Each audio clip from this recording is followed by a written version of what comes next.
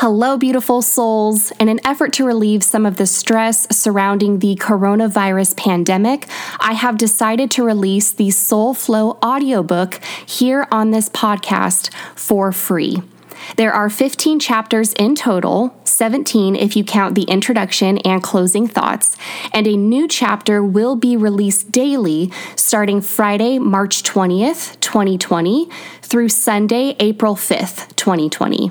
Please enjoy this free audiobook, and if you'd like to support me and my work, consider leaving a review on Amazon or for this podcast, following me on social media. My Instagram handle is author Kristen Martin, posting about this book to social media, and sharing this podcast and my other resources, which you can find linked in the show notes, with your friends and family. I am sending love and light to you all during this time. Enjoy the audiobook.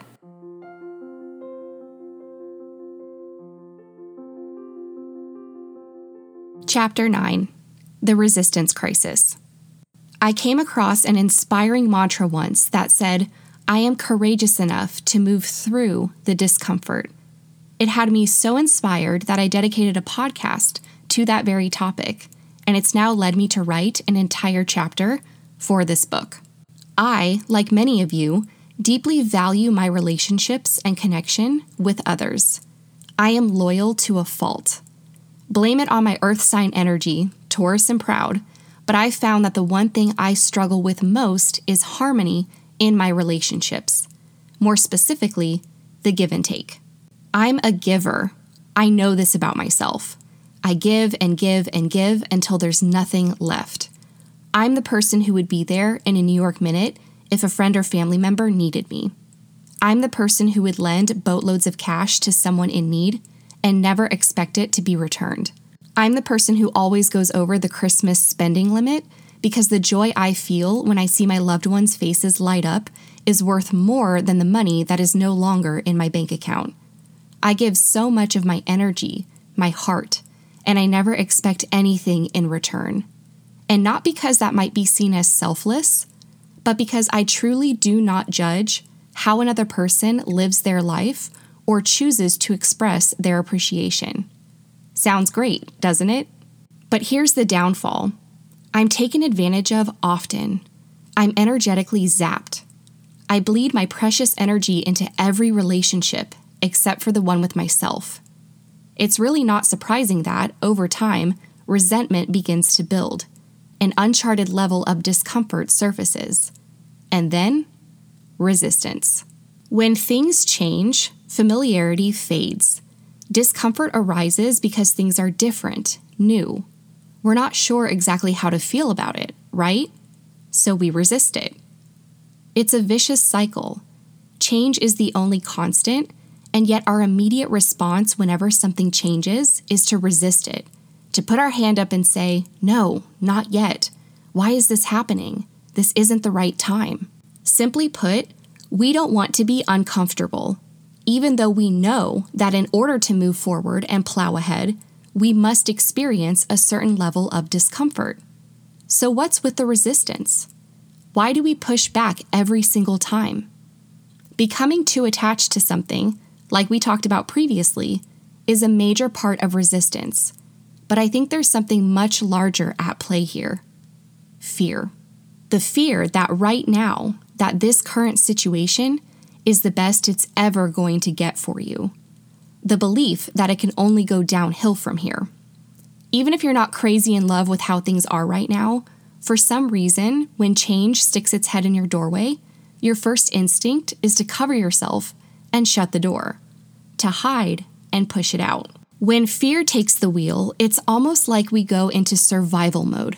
Our brains begin to rationalize all the reasons why this change is going to be bad. Bad, bad, bad.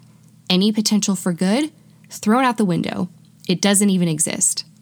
Break up with him? Are you crazy? He only cheated that one time. Better to be with someone than alone. Pursue a different career path other than one on Wall Street? My parents would never accept it. We're a numbers family. I could never make a living writing and playing my music anyway. Move to a different state, but I've lived here my whole life. What if I hate it? What if I can't figure my life out and have to move back and live with my parents? Quit my job? I hate this job, but they pay me well. I'll never find a job that even comes close to this salary. It's smart to stay a few more years. Reading through each one of these makes me want to run around the world and shake people awake. This isn't life. Those thoughts are not based on anything except your perception. When your brain, your ego, tries to rationalize your fears, it also instills a sense of permanence in the choice it wants you to make, the logical choice, aka the path of least resistance. When you consider leaving a toxic relationship, your ego tells you that if you don't stick it out, you'll end up alone. Why do we always go to the worst case scenario? How many people have you dated? If it's more than one, then that's proof right there that your ego's full of shit. Is it hard to break up with someone you care about? Absolutely. There will likely be crying and lonely days and times where you'll doubt yourself. But you know what's worse? Being miserable for the rest of your life. Your ego doesn't show you that part, does it? No, it only highlights what it wants you to see, the comfortable choice. The same principle applies for any sort of change in our lives, especially when it involves removing something. We get used to having something, so when it's about to be taken away, or gasp, we're about to let it go, our ego cranks up the resistance. What the hell are you thinking? You need that. You won't be able to go on without it. Here's the truth. I've broken up with people, and I've been just fine. I've ended friendships, and I've been just fine. I've moved to different states, and I've been just fine. I've quit jobs I've hated, and I've been just fine. I've stopped bending over backwards for people, and I've been just fine. You will be just fine. It may sound counterintuitive, but in order to thrive, in order to experience soul flow, we must embrace discomfort. Embracing discomfort does not mean distracting yourself until the fears and uncertainty go away. It doesn't mean busying yourself with projects and goals to mask what you're really feeling with a false sense of achievement. And it certainly doesn't mean wielding procrastination as a way to play the victim. Embracing discomfort means feeling all the feelings. It's not dipping your toe in the water. It's cannonballing into the entire freaking lake in the middle of winter. We don't know what we don't know. Likewise, we don't feel what we don't feel. If you've never traversed deep into your own emotional abyss, how can you expect your soul flow to surface? How can it possibly exist in such a masked state? That's all resistance is, a mask for fear. I'm certainly not proud to say that I've worn that mask throughout many phases of my life, but I have. I think we all have. I know I've used my job as an example over and over again in this book, but that's because it's relevant to every chapter I've written. It also just so happens to be the season of life I'm in as I'm drafting this book. So let's use it one more time, shall we? The most I've ever resisted was in quitting a job I despised. Yes, let's reread that. I resisted quitting something that I hated. You see, I'd worked my way up the corporate ladder, from customer service representative to inventory planner to project manager to market segment manager. I experienced many different facets of your standard company. Some roles were a better fit than others, but not a single one of them had me gleefully running home to do more work after the day was over. I knew from the get-go that working for someone else was just a means to an end, an extended interlude.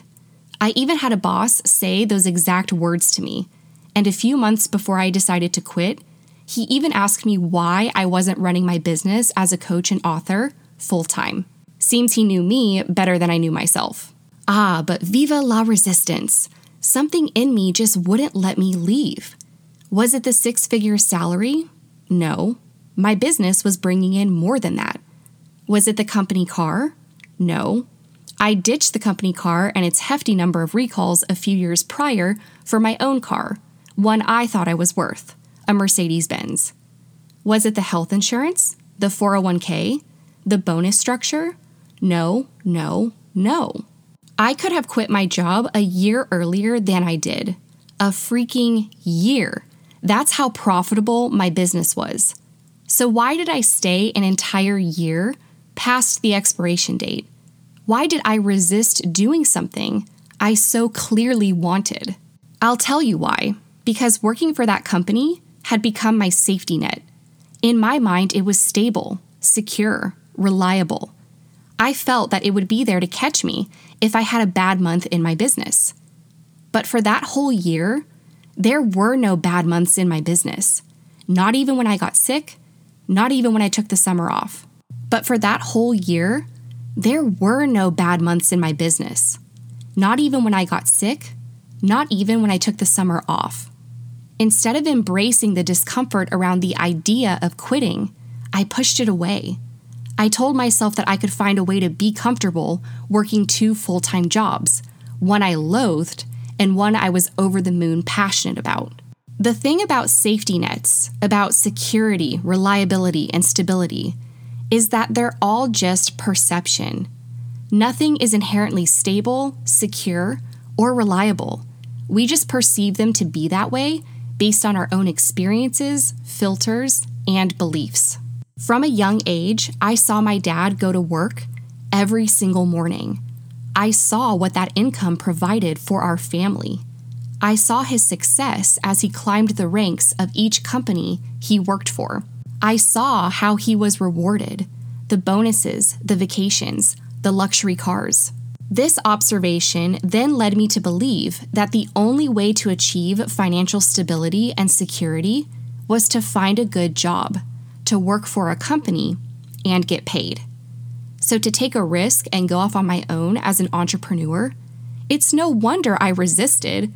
My perception of entrepreneurship equated to that of a roller coaster ride, risky and full of uncertainty, but also wildly appealing. Was my corporate job truly reliable, stable, and secure? No. No job is. In the blink of an eye, management can change, the loss of a huge client can put a company under, or an entire department can be deemed non-essential and be dissolved. The resistance I'd felt wasn't so much about quitting, it was about what would happen after I quit. The potential consequences, the disapproval from loved ones, the judgment from coworkers and complete strangers, the removal of a steady paycheck, the realization that my livelihood was entirely up to me. These were the things I was resisting. These were the things causing me discomfort. They were the unknown, the giant question mark in the middle of my life's journey. Here's the funny thing about resistance, though. The more you resist something that is right for you, the more shit's gonna hit the fan.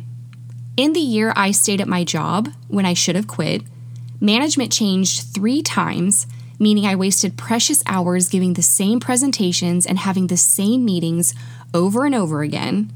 A toxic coworker was added to my team, meaning I was surrounded by drama, gossip, and negativity 8 hours a day, 5 days a week, and a critical member of my team quit, meaning I was left to pick up the slack even though I was already running at 200% capacity. It got to a point where the discomfort of the unknown suddenly looked like freaking paradise compared to the dumpster fire I was experiencing every single day at that company. So I quit. But I could have saved myself so much precious time, energy, and brain power had I just embraced that discomfort, had I just stopped resisting. Don't wait for things to become unbearable. Don't allow a situation to continue until you've hit your breaking point. If something doesn't feel right anymore, it's probably because it isn't. And if you're asking for a sign, well, you asking for a sign is a sign. That's the only one you'll ever need. In dealing with discomfort and the inevitable resistance that comes along with it, I now tell myself one thing and one thing only. It's this or something better. It's this or something better. So if your this ain't looking so hot, don't let the discomfort fool you. Don't let resistance hold you back. You have the choice to remove the mask at any time. You hold the power to alter your perception of reality when it is no longer serving you. Let your soul flow be your guiding light because it will lead you right every single time. Reflection. Can you think of a time where you resisted something that ultimately turned out to be for your greater good? Can you recall what worst-case scenario you'd envisioned for yourself during that time? What ended up happening? How did things work out for the better? Take some time to write about this experience in as much detail as possible. Whenever resistance rears its ugly head again, refer back to this experience and ask yourself, what is the potential if I stop resisting and just let this take its course?